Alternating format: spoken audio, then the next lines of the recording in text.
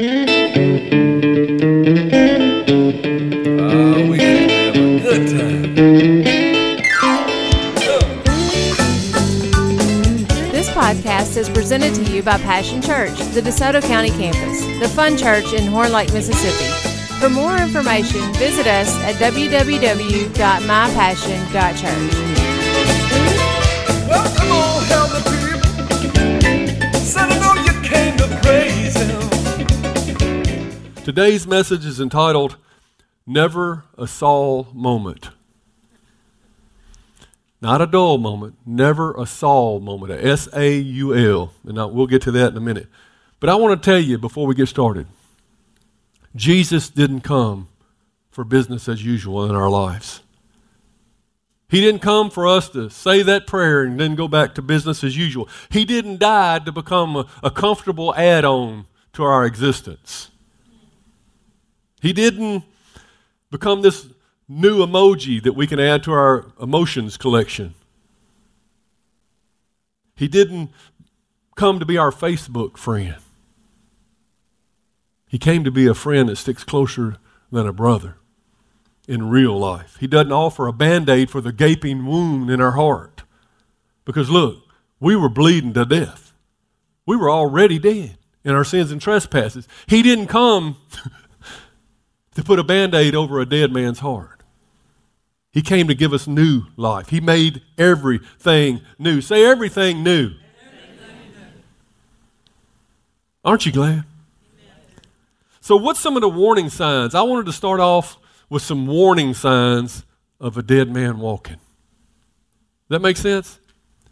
Because nobody in here, don't take this personally. If you hear anything that I say, and it's just one or two of them or something, it may be some warning signs that your relationship needs a little adjustment or whatever, but don't take it personally like I'm saying you're not saved. But there are warning signs when we begin to see dead men walking in the church. We see people claiming to have a live, vibrant relationship with Jesus Christ, claiming to be Christians, but not behaving at all like Christians. Now, like I said, none of these alone means you aren't saved, but they could surely signal that you aren't fully immersed in the true purpose of your life in Christ. If we were a car, for example, and we were to roll down to AutoZone and they were to plug that machine up to see why the light on your dashboard is on, what kind of reading would you get? What kind of signals are you putting forth? Are you getting where I'm coming from? These are some things, warning signs that might tell you something's wrong under the hood. Something's wrong in the relationship department with Jesus. Warning light number one. Your prayer life has become a chore. The busyness of life, I don't know what it is. You just don't feel like he's listening anymore. You go to pray and it's just empty. Just a warning sign that you might need a tune-up. You might need a new set of spark plugs. You might begin to take care of that old car. Make sure it's in good running order. Second, you only pray for yourself. You never pray for anybody else. And you only pray for yourself when you need something. You have just gotten to where there's no time. It's not like, hey, God, how you doing? It's like, God, I need this, this, this. And you just pull out your laundry list when you need it. Or you don't even do that anymore. You just wait till you're in serious trouble and you just cry out, oh, help me, Lord. How is your prayer life? Have you ever prayed for somebody else? I know everybody in here does, and a lot of us pray for our families, but have you ever prayed for somebody outside your family? I know you pray for your church, but have you ever prayed for somebody in another church? I know you pray for people in another church, but have you ever prayed for somebody on the street? Are you open to be used by God in prayer? That's a good question. Number 3, you can't be counted on at church. Well, you guys certainly can. You're the Wednesday night faithful. But there are people that go to church and they're like me. They may go every couple of months whether they need it or not. You know how it was. They can't be counted on to be there. You want to put them in a position and let God begin to use the gifts and abilities they have, but you put them on the list and they don't show. They don't call. They treat the things of church real lightly. They're not very faithful. They're like what does it say? Like a foot out of joint is an unfaithful man. A broken tooth, I think it says in another place. Number 4, there's no real heart anymore for the lost. Now, some of these things you may never have had. Not anybody here. I'm speaking to those solely that will hear this by podcast. The ones that ain't here. But some of you never had a heart for the lost. You don't care about other people's salvation. You just worry about your heaven. That would be a big sign that something needs to change, that you need an overhaul, or that you might need might need a jump start. You might need a new engine. If that's the case, you have no heart for the lost, or else you're losing the heart that you once had. You first got saved, you couldn't wait to tell everybody, but now you've grown too comfortable in your Christianity that you're not thinking about your major responsibility to the great commandment or commission. Number 5, every decision for God is filtered through the lens of what's in it for me. If you're asked to do something for the church, you immediately say, well, how much does it pay? Or y'all going to have food? Or what? What's in it for me? Is everybody going to see me when I do it? And I'm you going to give me one of those candy bars on Sunday? What's in it for me? Number 6, on Sunday morning, you watching the clock like a hawk. I'll be glad when this is over. Well, y'all got a good excuse, but people at other churches have good pastors. But you look around and other people seem to be getting something that you're not. You see them during praise and worship and they got tears coming down their eyes and you're like, I hate this song. This sucks. I'll be glad when praise and worship is over. In fact, that's the next one. You feel out of place during the song service. You sit there and I hope nobody's looking at me, and it's all about you, and you cannot get your focus off of the here and now to even close your eyes and get your heart connected with God for one brief glimpse into His glory. You have a hard time entering in. In fact, I have seen for years, and I think we have a good praise team, but I remember for years that people would wait till after praise and worship to even get to church. So they felt uncomfortable, and I don't really come for that. I just come for the Word. I just come for the Word. I'm not into all that. Let me straighten out your theology for just a moment. That is your opportunity to give to God. It is putting you in position to receive the Word from God. See, it's a give and take. God is always in partnership with man. And if we're just always, what can I get? And I'm not giving nothing, that's wrong. Let's see. What is this, number 8? You can't get past the tithe hurdle. Not looking at anybody. I don't know your situation. But you've been struggling with that since you got born again. That 10% is just like too important to you that you just can't give it up for God. And it's just, I can't do it. It's just that 10% would shut me down. And so it's just a faith issue. It is a trust issue. Number 9, you often play the judge.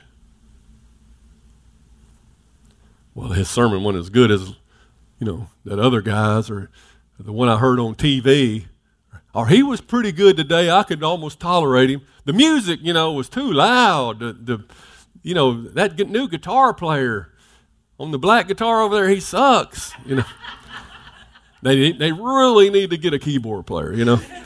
Somebody who knows what they're doing. But and in the church in general, you find yourself to begin to be a complainer.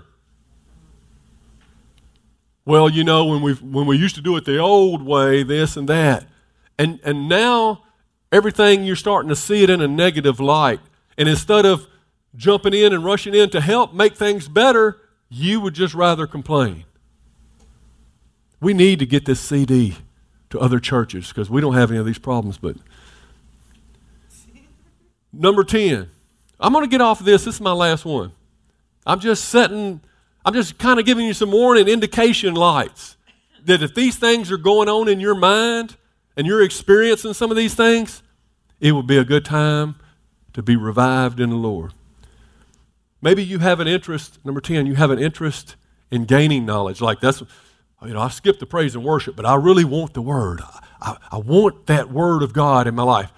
But it's probably just because you know that the Word of God works, and you want the benefits of knowing the things of God. Maybe you even go to conferences to hear people speak all over the world. But you're willing and wanting head knowledge, but you're resistant to share any piece of your heart.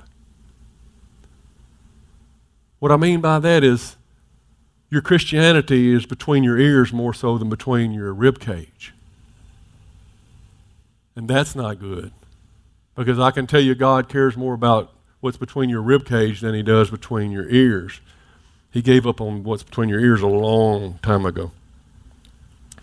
1 Corinthians 8, verse 1 says, now, and this is 1 Corinthians 1:8 if you want to turn there. This is the Apostle Paul. He's talking to the Corinthians, and he's talking about, people are arguing over doctrine and stuff, and they're basically knowledge stuff. Well, what do we do if a man says this food is offered to idols and this and that? And so they're trying to straighten out their theology, and they're trying to get knowledge. But he says in verse 1, now regarding your question about food that has been offered to idols, yes, we know that we all have knowledge about this issue, but knowledge makes us feel important. While knowledge makes us feel important, it is love that strengthens the church. See, he's drawing a comparison between the head and the heart. While it is knowledge that makes us feel important, the King James says, knowledge puffs us up, makes us prideful. It is love that strengthens the church, and love comes from within. Anyone who claims to know all the answers doesn't really know very much, but the person who loves God is the one who God recognizes. You see, love is the difference maker. So it's good to get knowledge, but with all you're getting, man, make sure you get the love of God. Love for God, the love of God, understand his love towards you. The love of God is what we need. We need never to have a Saul moment. Never a Saul. Look at your neighbor and say, never a Saul moment. Have I even mentioned why we called it that yet? Are you interested? Let's talk about the Old Testament Saul first. The Old Testament Saul, as you will remember, was King Saul, the predecessor to King David. He was the first king of Israel.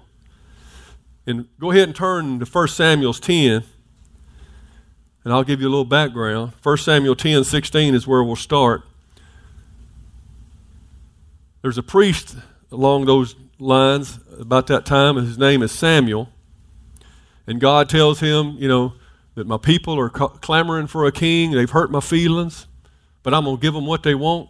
I'm going to give them exactly what they want. They want somebody tall, good looking, and he's going to represent them well. So I've got this guy in mind.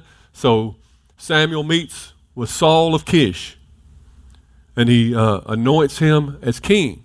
Saul had been just out looking for his donkeys. His dad's donkeys got out. And somewhere along the line, God set up and arranged a meeting between them, and much to Saul's surprise, Samuel anoints him as king, says God has chosen you to be the next king. He's kind of freaked out about it. A lot of things happen, and to confirm that he is, everything Samuel told him would happen happened on the way home. And so he finally gets home, and in verse 16, his dad's saying, now what did Samuel say to you? Because everybody knows Samuel. Samuel's the famous priest of the whole nation of Israel. In verse 16, Saul answers, he told us that the donkeys had already been found. Saul replied, but Saul didn't tell his uncle what Samuel had said about the kingdom. In other words, he didn't say anything at all. It just slipped his mind that he had been anointed king of the whole land. And some of us, you'll talk about your donkey, but you won't mention at all that you have a call from God on your life at the water fountain at work. I started to say you'll talk about your something else, call it something else. But I said, no, I'm not going to do that. You'll talk about your donkey, but you won't talk about your faith. And that's what Saul's doing here. Something huge in your life, like your calling, like you've been anointed by God to do something important, but you won't tell anybody that. You just worried about the donkey getting loose. Somebody let your donkey out. Are you hesitant to tell people that you're a Christian? Are you ashamed of the gospel of Jesus Christ? And are people surprised to find out when you are? That's the more serious question. You're a Christian? That'd be the worst thing anybody could ever say to you, wouldn't it? You're a Christian? I didn't know that. Well, the time comes when Samuel is going to anoint Saul publicly. And they're going to tell the whole kingdom of Israel that here is your new king. And if you've gone down to verse 22, Samuel's up on the platform, and I can imagine he says, and now to introduce your new king, come on down, Saul. Saul. I'll be right back. And he runs, and it says in verse 22, they asked the Lord, where is he? They had to get off stage and go pray. We can't find the boy. He's supposed to be king. The whole nation is out here. The Lord answers them, which is awesome. He said he's hiding among the baggage.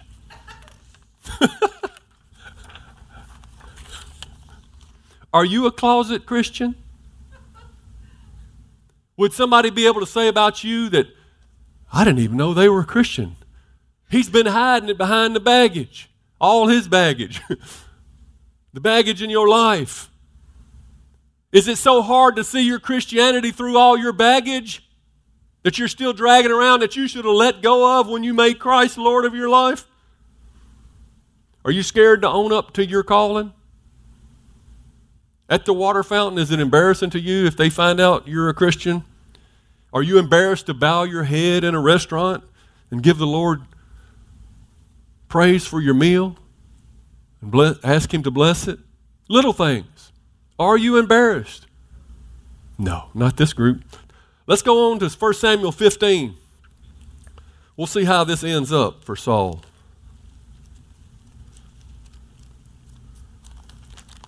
1 Samuel 15. This is what, 5 chapters later? And we're already talking about the end of Saul's rule. Because you don't get far in your calling in life if you're hiding behind the baggage. 1 Samuel 15, starting in verse 10. Then the Lord said to Samuel the priest, I'm sorry that I ever made Saul king, for he has not been loyal to me and has refused to obey my command. Wouldn't that be sad? If you overheard God telling somebody, I'm sorry I ever made Daniel my child because he has refused to obey my command.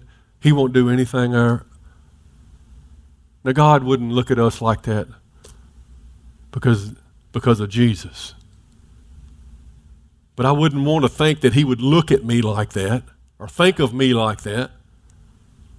But this is the Old Testament. This is before Jesus.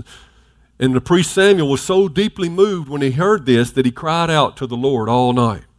Early the next morning, Samuel went to find Saul. Someone told him, Saul went to the town of Carmel to set up a monument to himself. What? What? I don't know. Maybe there's the issue. Saul's supposed to be serving the Lord, and he's out setting up a monument to himself. Just a thought. When Samuel finally found him, Saul greeted him cheerfully, like nothing's wrong. Everything's cool. May the Lord bless you, he said. I've carried out the Lord's command. Then what's all the bleating of sheep and goats and the lowing of cattle that I hear? Saul demanded. Oh, look at your neighbor and say, busted. Because he was supposed to destroy all the animals according to what God had told him, and all the people of this wicked town were set for destruction. And now he has won the battle, but he has lost the war because he didn't carry out God's commands. And he says, it's true that the army spared the best of these sheep, goats, and cattle, Saul admitted, but we're going to sacrifice them to the Lord your God. First of all, he's making excuses. It's not true. He's lying to the priest, and he's lying before God. And then he said, and he has the audacity to say, we're going to sacrifice them to the Lord your God. How do you worship somebody else's God? Yeah, we saved all these cattle to worship your God. He didn't say we're going to worship God, but we're going to worship your God. See, that reminds me of people that you can just tell when they talk that they have no personal relationship with God themselves. And I hate when people say, I go to so-and-so's church. Why isn't it your church? The good Lord.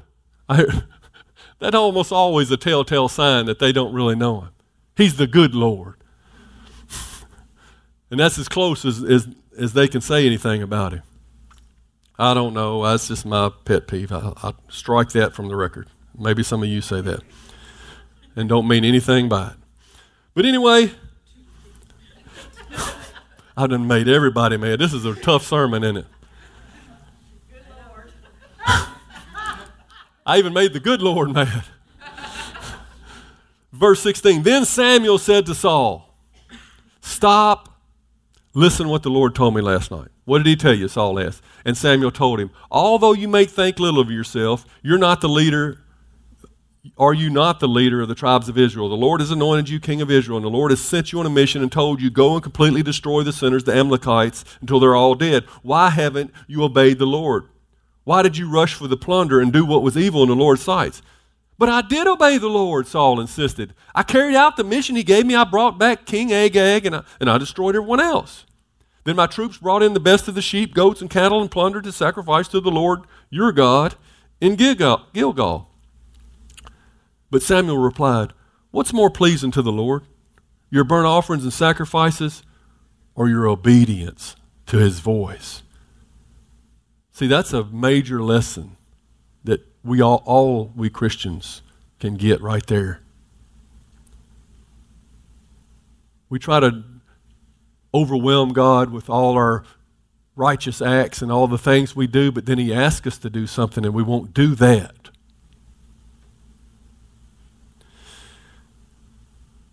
What's more pleasing to the Lord, your burnt offerings and sacrifices, or your obedience to his voice? Listen, obedience is better than sacrifice. Submission is better than the offering of fats of rams.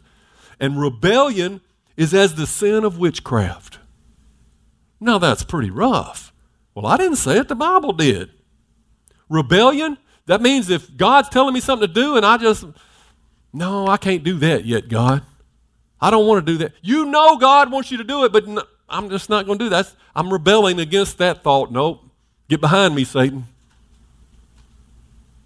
That's like witchcraft. Now, I don't know the ranks of sin and what God thinks is more important than others, but I would think witchcraft is pretty bad. And listen to this. It gets worse. Stubbornness. How many has been stubborn a few times? is as bad as worshiping idols. That's pretty raw right there, man. So because you have rejected the command of the Lord, he has rejected you as king. Then Saul admitted to Samuel. He finally going to break down. He's finally admitted, I have sinned. Okay. You got me. I sinned. I have disobeyed your instructions and the Lord's commands, for I was afraid of the people, and I did what they demanded. See, you can't serve people and God at the same time. You can't serve God and money. You can't serve God and something else. Your allegiance has to be to God alone.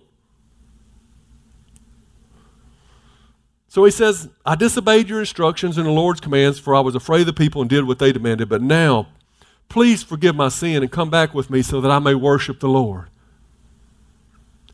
Doesn't that kind of ring of somebody who's only apologizing because they got caught? And he wants him to come back with him so that he may worship the Lord. But Samuel replied, I will not go back with you, since you have rejected the Lord's command. Do you see how many times it says the Lord's command? How important it is that we obey the Lord's command in our life, whatever it is right now, whatever he's saying to us right now, how important it is that we obey the Lord's command. He has rejected you as king of Israel. It's only 5 chapters ago that he was made king of Israel. As Samuel turned to go, Saul tried to hold him back and tore off the piece of the hem of his robe. And Samuel said to him, the Lord has torn your kingdom of Israel from you today, just and give it to someone else, someone who is better than you. And he who is the glory of Israel will not lie, nor will he change his mind, for he is not human that he should change his mind. Then Saul pleaded again, I know I've sinned, I know, but please, at least honor me before the elders of my people and before Israel by coming back with me so that I may worship the Lord your God. See, he's revealing his heart throughout this whole episode. He just wants to be honored before the people. He still just cares. He's not really upset that he's lost the kingdom. He just don't want the people to see him embarrassed. At least come back with me just to show the people that I'm good. We'll make up a story why I'm stepping down or something. He's worried about his image. Saul only sought God's blessing on his plans. He never thinks about God's will. See, we never want to have a Saul moment where our will is the important thing. How many of you have thought to yourself, I would like to do this or that, and you set off to do it, and you begin to ask God and pray, and then if things go bad, and you realize, man, I shouldn't have went this direction in the first place, but you're just trying to ask God to bless your mess. What you need to do is step back and say, Lord, I shouldn't have never went there in the first place. I repent, I turn from that. Now let's see where you want to go. Don't ask God to bless your mess. Saul's had wrong motives, whether he was doing what God wanted or wasn't doing what God wanted. There were times, there was a few things that Saul did right, but you could just tell his heart wasn't in it for the right reasons. He had wrong motives. Saul viewed God more like a boss than a heavenly father, a loving father. And he flirted with sin. How close to the edge can he get without falling in? And then he would lie. Here he was trying to lie to the priest of God, thinking that he can fool God and see how close he can get to the edge. You know what? If you find yourself getting too close to sin, you need to jump back. And if you find yourself having done it, then you need to admit it and you need to confess your sins to God. Because when you confess your sins, he's faithful and just to forgive you of your sins. But not to when you run and hide and say, I didn't really do it, and act like God didn't see it. He's not blind. He's not so far off he can't see. He knows everything. Don't flirt with sin. See, when you're flirting with sin, that's another warning sign going off in your dashboard. Ink, ink, ink, ink. Pull over, pull over. For Saul, it was always about building his kingdom. He's king. And see, God gives you that option. You have the option to sit on the throne of your own life and make as big a mess of it as you want to. But a much better option be say, God, you take control. And let's build your kingdom, because your kingdom is going to be standing in 200 years while I'm dead and gone, and all my stuff is be rotten, falling to the ground and rusted. Your kingdom will stand forever, and I'll be living in it. But if I spend all my time building my kingdom, it's a house of cards. Saul did more bargaining than he did surrendering. That's a sad life. I know, because I lived my life like that for 32 years. I thought God was this big fella in the sky that I could bargain with to get my way. All right, God, I'll give up this, but you got to give me this. God is probably sitting up there the whole time. Who is this fella? What is wrong with him? I've had my share of Saul moments. I don't want no more. Now let's talk about the New Testament Saul. The New Testament Saul, you might recognize him after he changed his name. He became Apostle Paul. Apostle Paul, back when he was named Saul, he was a Pharisee. They were the strict religious order of the time. And he wanted to live by the law. He thought the law was everything. The law of God, he did his best to live by it, and he wanted to make sure that everybody else lived by it. He didn't know anything about grace. Had no clue that God was graceful. He sought to control others, and he wanted to use the chains of the law to bind others into the same slavery in which he was bound to. Saul was flesh controlled. He didn't understand the things of the Spirit. He could only see with his carnal, natural mind. He was living an Old Testament religion instead of a New Testament relationship. And the sad part about it is, many people start out in the Spirit in their walk with Christ, and as soon as they get saved and receive the grace of God, they go right back into bondage to the law. In Galatians, it says, "O foolish Galatians, who has bewitched you that you started out in the Spirit and now you're trying to be justified by your works?" Not that you shouldn't have good works. That's, we're talking about living a Christian life here. But those works are produced in you by the Spirit. It is the grace of God that gives you the power to work out your own salvation with fear and trembling. Where sin did abound, grace did much more abound. It didn't say where sin did abound, the law came in and won. The law was only our schoolmaster to bring us to grace. The law, nobody is justified by the law because nobody can keep it. But it pointed us towards God's grace. And see, Saul hadn't had that moment yet. I meet people all the time. I was talking to somebody here recently. And they want to argue Scripture. You begin to, how's your relationship with Jesus? Are you right with God? Or if you go to, if you died, you'd go to heaven? Or try to start a conversation, open up the door to maybe spread the gospel a little bit, and they want to play mental gymnastics. Well, what church do you go to? I go to this church. We believe this. What do you believe? But over the Protestants, we do, and the Catholics over here, they do this. And have you ever been to one of those so-and-so churches? They're talking religion. But rarely do you hear them talk about any kind of relationship with Jesus. Do you hear them say, but the Lord's been so good to me? Now, when you hear that, they saved. But as long as they talking about the Methodists and the Presbyterians and how long they sit in service and what their child care is like and all that stuff, and they never get around, and you keep trying to stir the conversation towards Jesus, but it never gets there because they're seeing everything through a religious lens. In Philippians chapter 3, verse 5,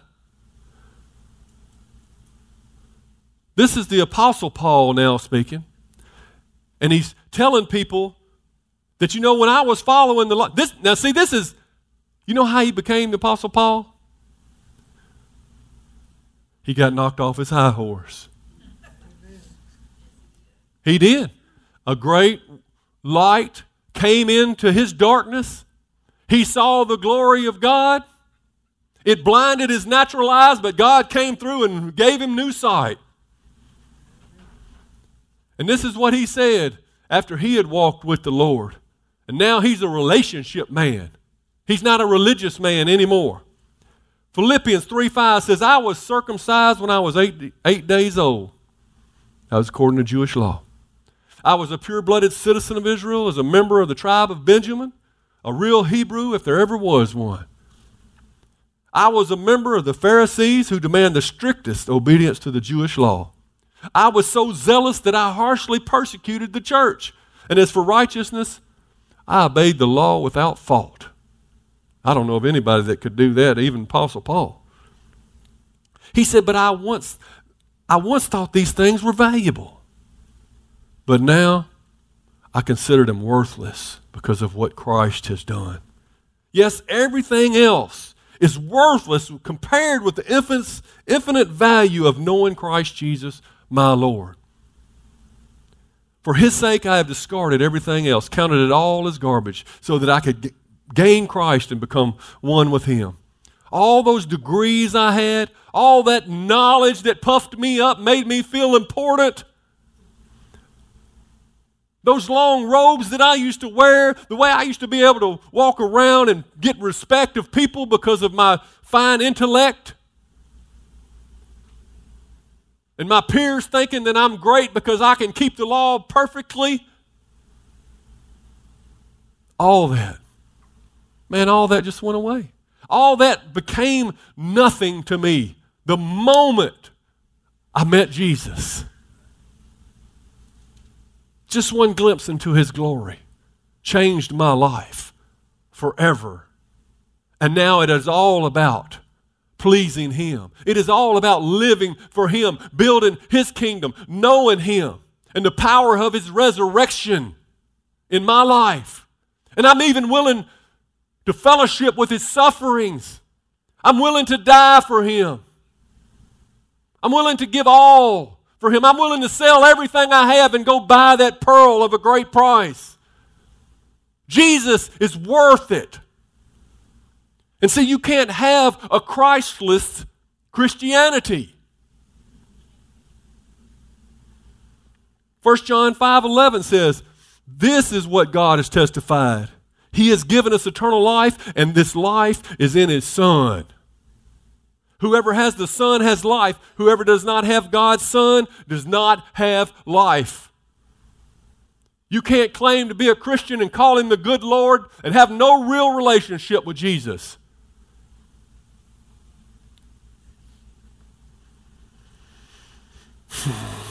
How do we grow in love for Christ? You guys already know, but I'm going to read you a few things. Thomas Vincent's book called The True Christian's Love to the Unseen Christ. He mentions these things. He says, first, meditate on Christ. Make time in your day to dwell on him. Consider who he is, what he's done, and what he is doing for you. If you'll think about those things, it'll change you.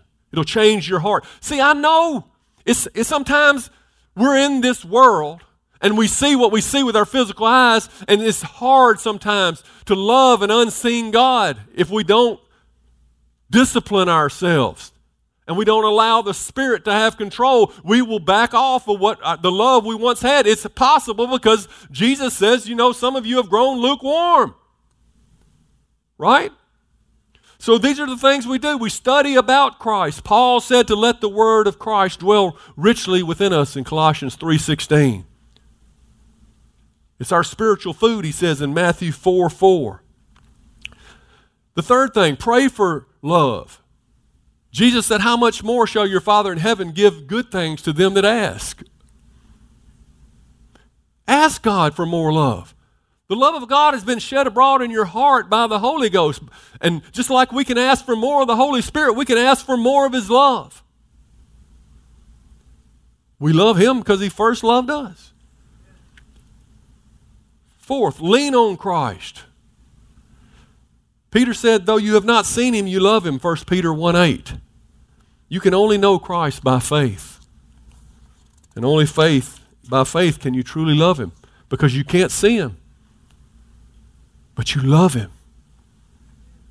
So there has to be that faith that He is who He is and that He exists and that He has done those things. And there's a knowing inside you that can't be taken away. Be filled with the Spirit. Romans 5:5 says we know how dearly God loves us because He has given us the Holy Spirit to fill our hearts with love. So the Holy Spirit gives us the love of God. Of course, make sure that your salvation is sure, he says. If you lack assurance of your salvation, examine your life to make sure that you're saved. I'm serious. I know everybody in here, I'm almost positive, but I'm not the judge. But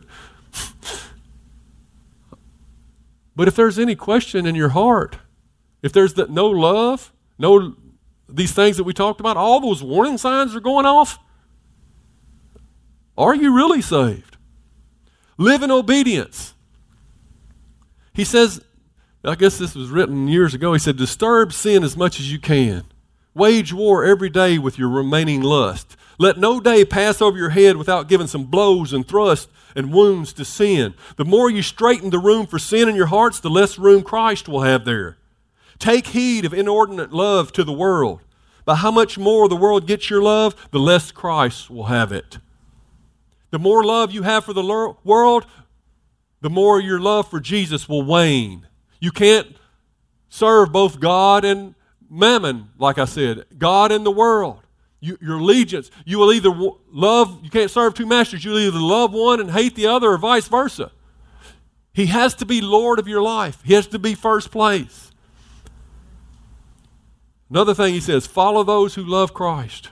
It'll rub off on you. Stay around people that are excited about Jesus. And you do that primarily where? At church. That's why He gave us the church, to help us stir each other up. And lastly, he says, pursue love in every activity, in every contact, and in every thought. Make Christ your focus. And I added, simply what he's saying is invest in Jesus. Invest your time and your heart into Jesus, because what you invest in, it will be your treasure. Matthew 6:21 says, wherever your treasure is, there the desires of your heart will be also. I guarantee you, if you went and took all your savings and put it into some GE stock or something, all of a sudden you'd be taking more interest in GE, wouldn't you? Because you invested in it. I guarantee you, when you went down to Home Depot, you'd be looking for, you needed some washer and dryer. I want one of them GEs because I'm invested in this. Look, God's Word is God's love letter to you. And I'm sorry. I know there may be somebody in here that this is going to upset, but I am perplexed by Christians who don't read their Bible. There's a lot of things I could say more rude than that, but I'll just leave it at that. I am completely perplexed by people who don't read their Bible but claim to be Christians. And I know that's all, well, everybody don't read their Bible. I know we don't bring them to church anymore and all these things. And it's cool to do a lot of things. It may be the end thing. It just perplexes me. I'll just leave it at that. Read the Word of God. Pray, worship, go to church. These are not anything new since you were told as a kid. All of you have known these things, so I'm not teaching anything new. Jeremiah 29:13 says, if you look for me wholeheartedly, you will find me. It's just the seeking after God. And I tell you, the more you look for Him, the more you find Him, and the more you find Him, the more you love Him, and it just becomes overwhelming, your relationship. And you look back and you say, man, that dusty old religion I had before, that was not even God at all. That was nowhere close. And you may look back and say, what I thought was last year was good is nothing compared to now. I'll close. How many's heard the joke about the picking and the chig? The picking and the chig. I meant to say the pig and the chicken. I'm rushing. I'm running out of time here. The picking and the chig. The chicken says to the pig, the farmer's been so good to us. I was thinking me and you could provide him some breakfast this morning. I could provide the eggs and you could provide the bacon. The pig says, well, that's fine for you, chicken. That's just a day's commitment. But for me, it's a lifelong commitment. I don't know about you, but I'm going whole hog for Jesus. Right? It is worth it. I'm going whole hog for Jesus. I'm going all in, and I want God to make everything new in my life. I'm fixing to read you a list of things that contradict everything I said was going wrong in people's lives. And I'm not saying that I have arrived on these things, but these are the things we should shoot for. I want prayer to be alive in my life, filled with God's presence. I want to gladly stand in the gap for other people in prayer because I love God, His church, and I have a heart for the lost. Man, I will tell people everywhere I go. I want everything I can get out and everything I can put into my church. In the services, I want to tithe, and I want to give so much more. I want true worship. I want to stop complaining and help people find ways to do things better. I want God's knowledge, but I also want to be willing to give my heart away. I want His knowledge, but I want His Spirit, and I want His love, and I want people to recognize that I'm a Christian without me having to say a word. Amen.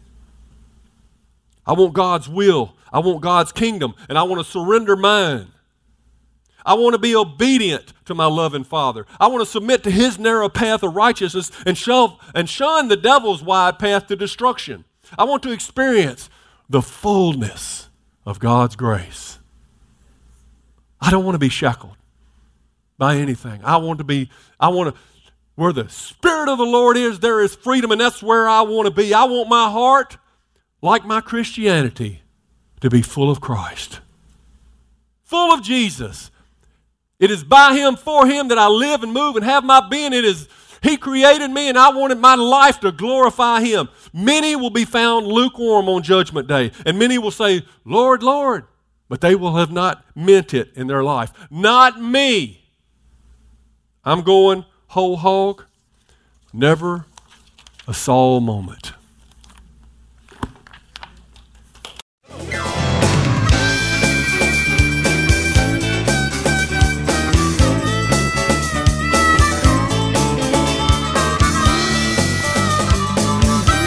Thanks for listening to the podcast today.